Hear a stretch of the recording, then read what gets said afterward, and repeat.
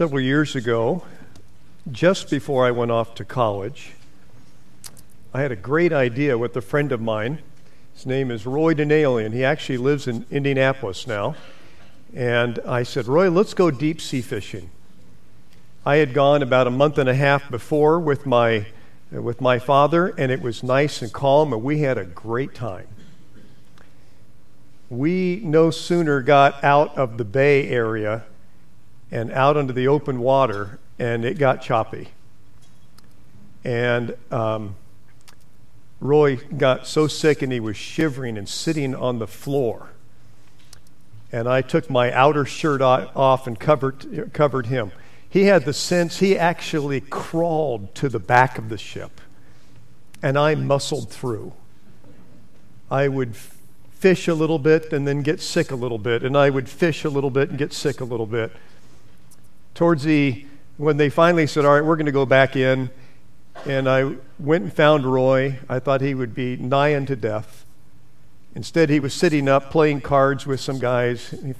He was doing fine.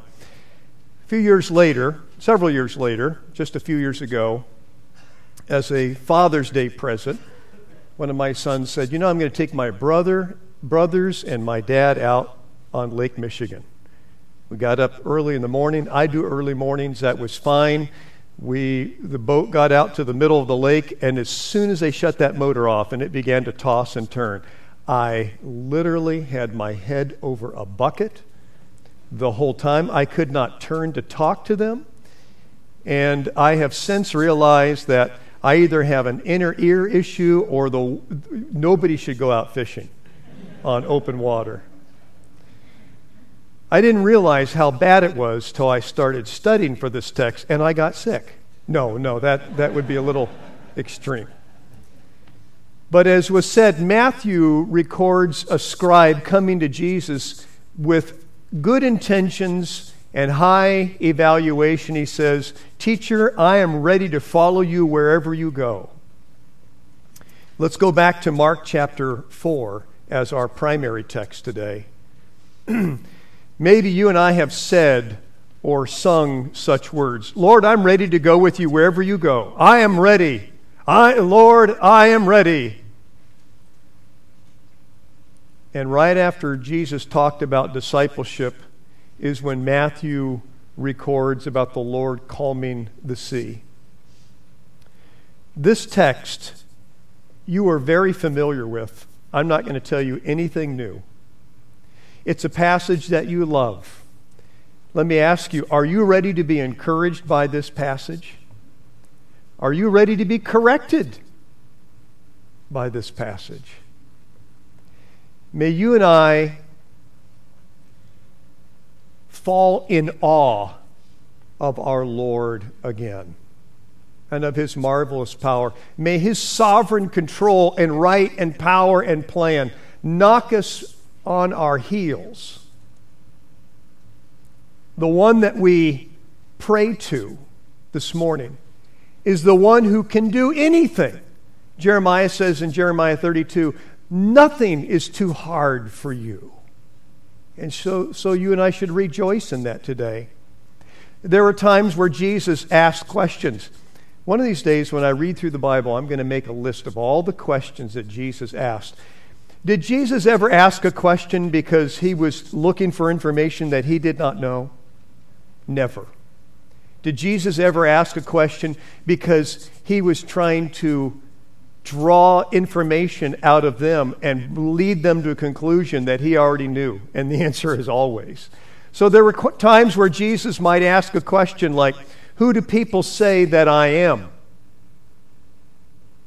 Or, as I read this week, he asked a question, do you believe this? It's a teaching moment, isn't it? There could be something demanding or even devastating in your 2023, or in this month,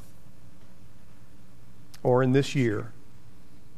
Something that is so arresting that at least momentarily you forget that God is greater than your circumstances. But hopefully, passages that you've read and our study of this draw you back where you say, wait a minute, I cannot live by fear. My faith must overcome. So the story begins with disciples taking Jesus and doing what they think is best for him. It says in verse 36, leaving the crowd, they took him with him in the boat. Wuest, in his Greek word studies, he says this: the disciples took the exhausted Lord under their care, just as he was in the boat. We have to remember this was a long day. All these parables that we've been studying for weeks took place in a day. Most of them that we have just been studying, it was a long day of teaching, and the Lord's got one more lesson to teach out on the open sea. We're actually under the Lord's care, and he has things under his control all the time, no matter what the circumstances. You say, but I have received such devastating news, I haven't shared it with anybody. The Lord knows, and the Lord is in control. Let's look in our outline, first of all, this terror all around. We hear of terrorist activities. Usually they seem like they're overseas, but sometimes in our backyard. But this account here,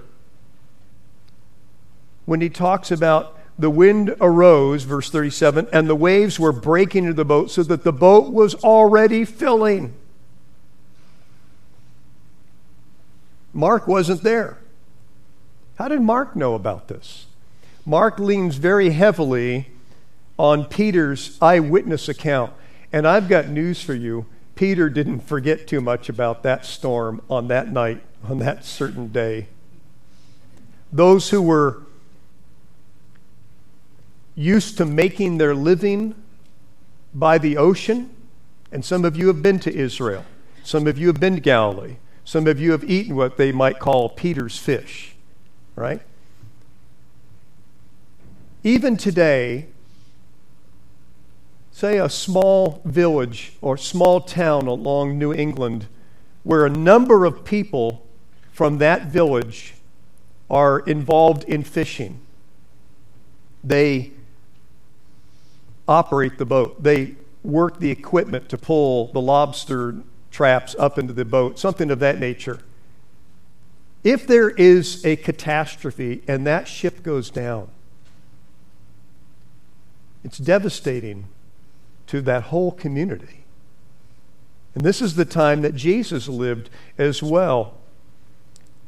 This lake sat in a wind channel, and very placid waters could become turbulent, could be bucking waves in just a matter of 40 minutes, they say.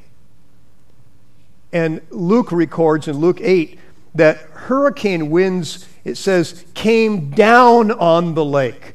So when these winds come off the ocean and over the hill onto this little Sea of Galilee, they can do so with great ferocity.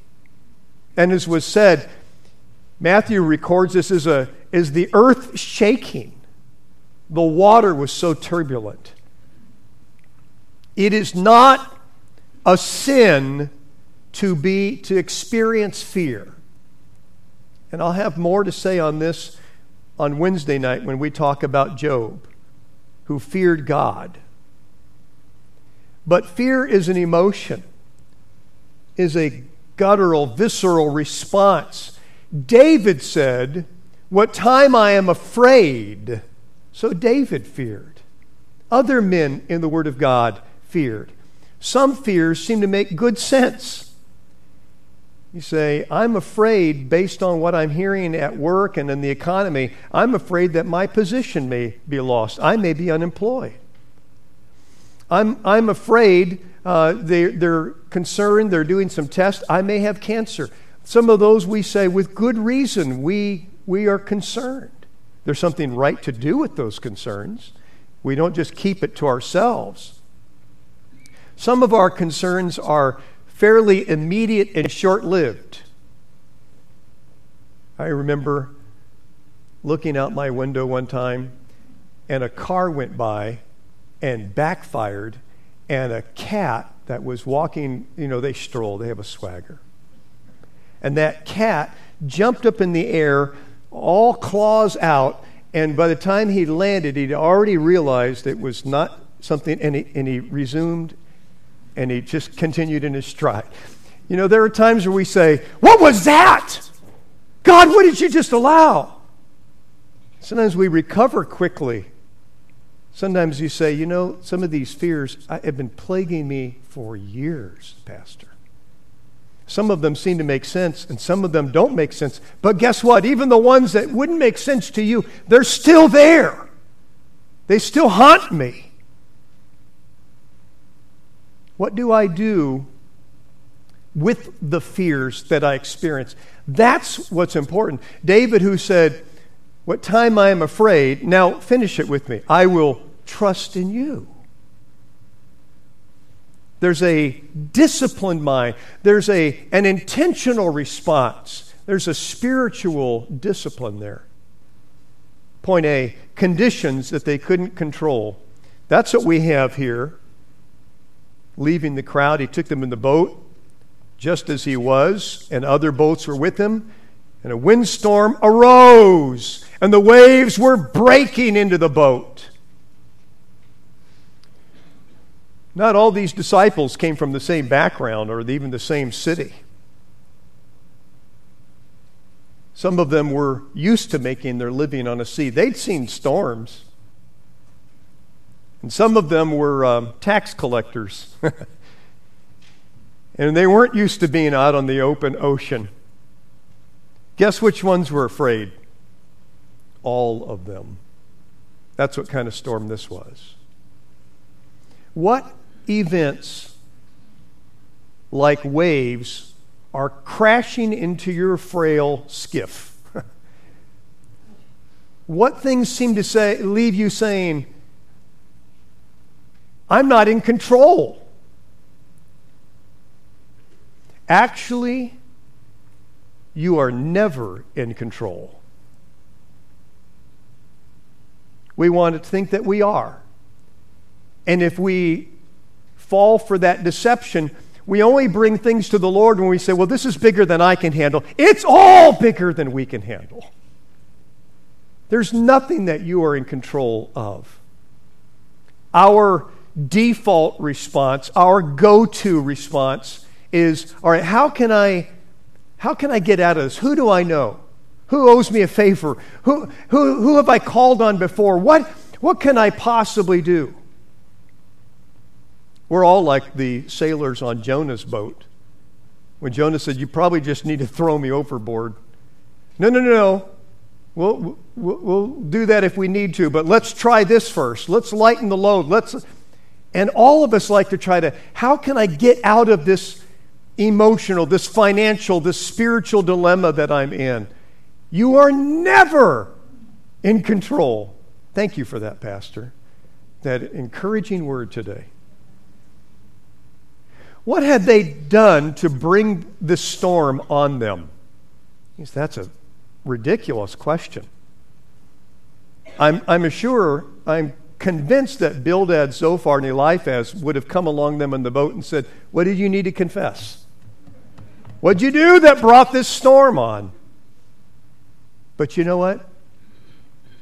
God saw that there was a value in them going through this, and God not only permitted it, can I go so far to say God designed it?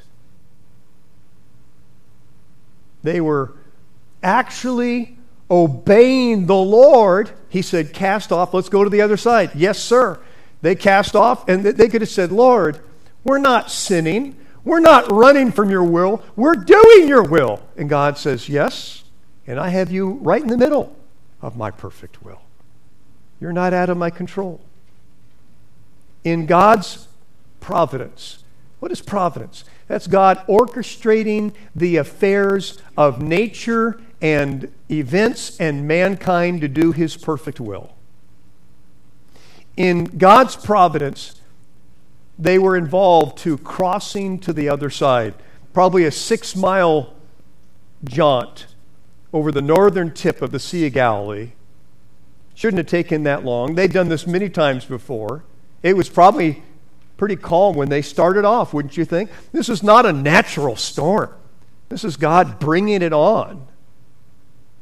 And now, not only added to the fact that, because the 2 storms I told you about, or choppy seas, were during the day, add to that it was at nighttime.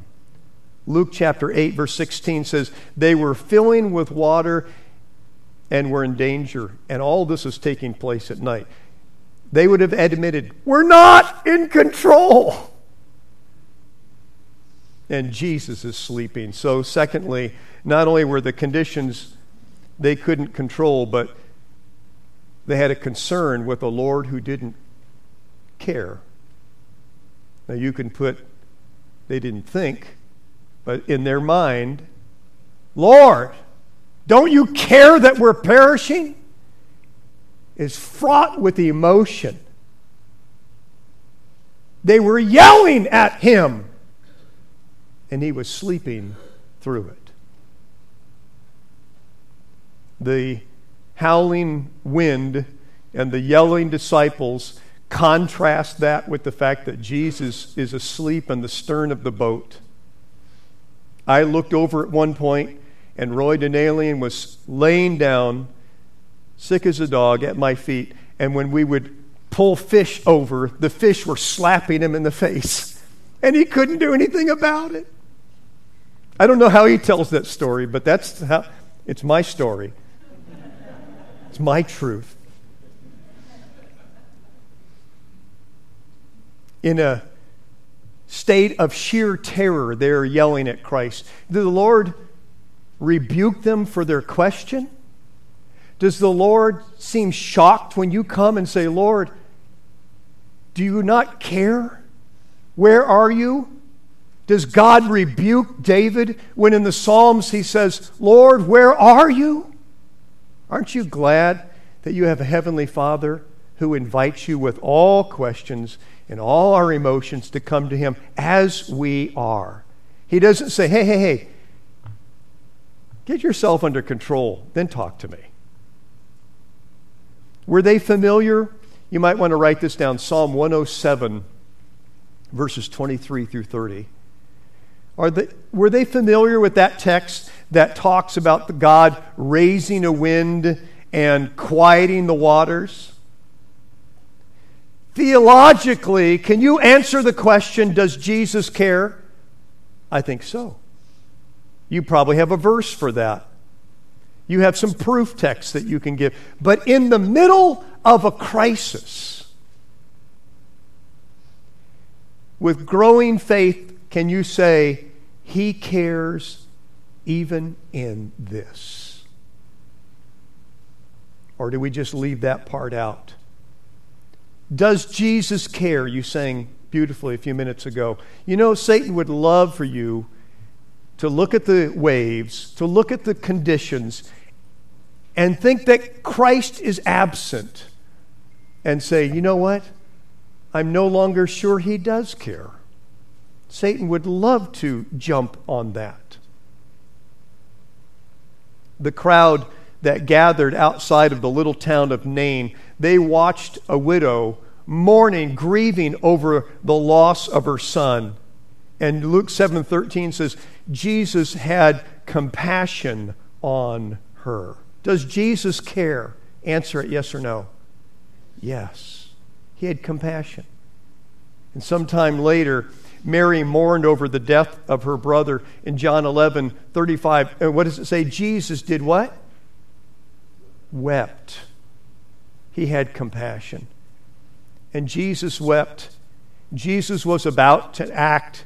He was about to snatch both of these back from the jaws of death, and yet there was a response. Jesus had compassion. Jesus wept, and Jesus answered. And you say, you know, why is the Lord leaving me in this trial? Doesn't He promise to deliver us from evil? When you question, is He, where is He? If you are in Christ, He is with you. Secondly, let's look at the Master in the midst. Master in the midst. So I'll ask you a theological question. Were they ever in peril? You want to say yes, there's winds and waves and the boat's filling up. Jesus is in the boat. If Jesus is in your boat, are you really in peril? That's something for you to work out during lunch today. Point A, the Lord can rebuke the forces of nature. It's all under His control. Have you ever looked at a powerful thunderstorm and said, shh, shh, simmer down? Have you ever done that? You ever had anybody while you're talking come up and put their finger, shh? Oh, okay. Have you ever said, shut up? That's not acceptable, but that's basically what the Lord did to the storm. He has power. If you ever see me hushing a storm, put me in a real tight jacket and I'll be okay, maybe. But no storm stops suddenly. It takes a while to build up. Sometimes we see them come and we see them go. And I watch from my house and I think, wow, it looks dark up there. That's right about where camp is. I wonder what the Vanderskells are going through right now. Okay. But did they ever stop suddenly? Not like this. Because the Lord is in control. It wasn't a typical storm, and He is not a typical rabbi. All creation, Colossians 1:16 says, was created through Him and for Him. And He is over all these things. He is sovereign over it. It was made by Him. Romans chapter 8 tells us that all this creation that He made is groaning, waiting for His redemption of it. And it's under His control. I said earlier, you are never in control. And on the other side of that would be that God is always in control. The evolutionist who rules out God, the existence of God, the power of God, the plan of God, the love of God, also rules out the fact that this same God is in control of all nature. And so they leave you with, there's no God, there's no one who can control this. We're at the hands of forces, of weather systems, of rifts in the valley, of sudden things. No, the Christian says, no, there is a God. He made it all. He will destroy it all. He will remake it all. Guess what? He's over it all. Is what Jesus did before us, is it a miracle? Let's read on, beginning at verse 38. But He was in the stern, asleep on the cushion. And they woke Him and they said, Teacher, do you not care that we are perishing? And He awoke and He rubbed His eyes for a moment. Okay, I put that in there. And He rebuked the wind and He said to the sea, Peace, be still. And the wind ceased. And there was a, what? Great calm. And He said to them, Why are you so afraid? Have you still no faith? Was this a miracle? Yes. There's no other way to look at it. Was it a demonstration of the power and the might and the goodness of God? Absolutely. Should they have been surprised that Jesus could do this? No. But are we? Do we handle it with such great faith? Lord, arise. Things are a little out of control, but we know you've got great plans. That's not what they said. That's not what our prayers sound like. If we truly believe that He made it all and He holds it all, we can also sleep, rest in Him. Secondly, point B, not only the Lord can rebuke the forces of nature, B, the teacher can rebuke his disciples. Why is it so easy for us to doubt God?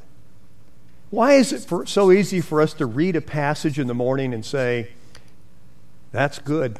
I need that. That's something to stand on. And by that afternoon or evening, we get something in the mail or phone call and we say, I don't know what to do with this. Do we ever find ourselves wondering, does the Lord know what I'm going through? Is God big enough to deal with this? Is God caring? Is God fair? Do we ever ask these? Well, you don't call the pastor up and tell him what you're thinking, but we do have these thoughts. Number one, there was mercy behind the correction.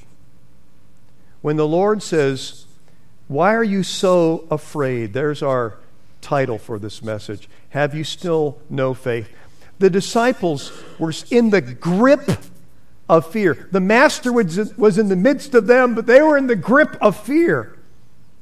They dreaded drowning. Wouldn't you? A little flashback to my childhood when I trusted Christ as my Savior. I was like 8, 9 years of age, and I wasn't a big fan of water. Baths were okay to a point. I was a boy, okay, but deep water, learning to swim, not interested. Came to a point where I wanted to be baptized. I wanted to follow the Lord. So I had to practice putting my head underwater. By the way, my baptism and all my emotional distresses comes back to this point. Not seriously. But was that for some reason they had crates stacked up in the water. And so when the pastor would baptize a child, he'd put him on those crates. We don't do that. We don't. And he put me on, he started asking me some questions, and next thing I know, I went down in the water. The crates fell apart, and I got dunked twice. Do we have a fear of water? Some of you say, oh, I love water. Do you have a fear of drowning? Yes. Yes, we do. So why does Jesus even ask this question, verse 40? Why are you so afraid? Are you serious? Look around. Fear is something that very easily halts our praise. It can steal our joy. Let me tell you something else. Fear can rob our worship. It is a worship robber. When you're in the midst of fear, under the grip of fear, it's hard to say, Lord, you are so good and you are so in control. And have I told you I love you today? The phobias, and that's what verse 41, a great phobia, great fear, it misdirects. It takes our fear from the right object, which is what? God, to saying, no, look at this instead. Lord, look at the waves. Look at the size of my problem. Look at my little boat. And Jesus says, no, look at me. Look to me and be saved. Jesus was not just testing their faith, he was increasing or growing their faith. What is it that you want in your Christian life? Lord, keep me from all problems. I think it was Moody that said, don't pray that the Lord will take every burden off your shoulders. Ask him to give you stronger shoulders to carry a heavier burden. However you want to look at it. But a lot of times our question is, Lord, can you deliver me from any trial? He doesn't promise that. Israel was to fear and obey God. Christians are to reverence God alone. And fear of God contains fear of the unknown, fear of trials. Secondly, not only was there mercy behind the correction, but there is value in our being tested and rebuked. Faith is not living in conditions that there is nothing threatening, there is no alarm. Faith is putting our trust in God in such a way that it leaves no oxygen for fear to grow. Without His rebuke, without that storm, without His rebuke, without that miracle, what would have led them to appreciate on that day the sovereignty of God when they said, "Who then is this that even the winds and the waves obey Him?" What do you want today? I want you to finish so we can eat lunch. All right, what else do you want? What do you want from your Christian life this week? What do you want from the scripture reading? I want a bigger view of God. We don't always need positive reinforcement like we think we do. Sometimes your children don't just need you to come around and put your arm, "You're doing such a great job. You're the greatest." Sometimes they need you to put your arm around them and say, "What are you thinking? What are you doing here?" And sometimes the Lord does comfort us. He always can comfort us, but sometimes He also corrects us, maybe through a sermon, maybe through a passage, maybe through a Christian who truly loves you enough and cares for you to say, "What are you doing?" I'm not looking for that. I'll find another church that just tells me positive things. It is the Lord who said, "Why do you have such small faith?" He could have put it much more politically correct than that. Ask the Lord today and this week, "Lord, bring to my life," if you can, "Lord, bring to my life anything that will take my eyes off the waves and give me a bigger picture of you that will increase anything, bring anything into my life." That's fear over faith. I have a pastor friend. I was going to say I have a friend, but I didn't know if you'd really believe me. I have a pastor friend, and I asked him for permission this morning, and he granted it. I'm not going to tell you his name, but he's been going through a trial. Been going through a great trial. I wouldn't want to go through a trial. I'm glad to learn the lessons from him. But you know, he told me recently on the phone, he said,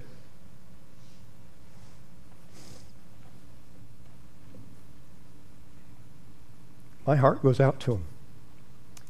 He said, "I would ask the Lord to take me through that all over again. If I could learn again what the Lord has taught me about Himself through this trial." Do you ever pray that way? You ever said that out loud? I was encouraged and rebuked at the same time. Let me wrap this up by saying, I've said before that those who say they have no fear should have fear. They should have. They've probably developed some mechanism, pleasure, hedonism, religion, something that keeps fear away. Some people run from any kind of, they don't go to a funeral, they don't talk about serious things. They don't want to, I don't want to be faced with hard things. We insulate ourselves from problems. Just surround me with comedy and good times and distracting things. I am reading. I got up in the middle of the night a couple nights ago and just read and wrote and read and wrote and prayed on the subject of lament. Guess what? You'll probably get the fruit of that. One of these days I'll have a series on lament. I'm just preparing you ahead of time. There's a lot of value. David, Jeremiah, Job, all lamented. They poured out their heart to God. And these men on this occasion said, Lord, don't you care that we're perishing? It's a fair question. May I ask you, what do you do when fear seems to be settling in? How do you answer that with faith? Courage begins with the cross. Think about it. You're not in control. You couldn't remove your sins. And Jesus has done forever, once for all, what you and I could never do. And it's only because of the finished work of Christ that we can say, I have courage in Christ. He's in control. He will see me through. He's preparing a place for me. Do you trust Him when things are going well? That's not the kind of faith that the Lord was wanting to deal with in His disciples. Why is your faith so small? When you're going through a minor trial, you might think about or quote, a book that's been, an author that said something. But I've got news for you, and you're going through a life crisis, not a midlife crisis, a life crisis. You hold to the Scriptures, not what somebody just says about the Scriptures. Psalm 46:1, God is our refuge and strength, a very present help in trouble. You know what we need? We need a crisis that leads us to a therefore moment. Psalm 46 says, therefore we will not fear, though the earth gives way, though the waters roar and foam, though the mountains tremble at its... though there's an earthquake of the waters. Because God is in control. The psalmist could say in Psalm 46:10, be still and know that I am God. They could say all of this because Psalm 46:5, God is in the, what? Midst of her. The holy habitation of the Most High. Don't lose sleep over asking, is Christ in my boat or not? If you're in Him, He is in you. He's in the boat. He says, I will never leave you nor forsake you. So ask yourself, what steps do I take to make sure that my fear doesn't get the upper hand? That faith keeps things in check. I'll close with this. In verse 36, it says that they took Jesus with them in the boat. There's a couple other places I looked up and found this same verb. One is in Matthew chapter 2, verse 13, where God comes to Joseph in a dream, and He says, take the child and his mother and flee to Egypt. That word, paralambano, the idea, take under your care Mary and Jesus and go to Egypt. That's a precious thought. But it's not one that I shared with somebody who is in hospice care recently. John 14:3 is the other one when the Lord says, and I will take you to myself, that where I am, you may be also. The Lord says, I will take you under my care. Right now, I'm asking Him to strengthen me through any trial.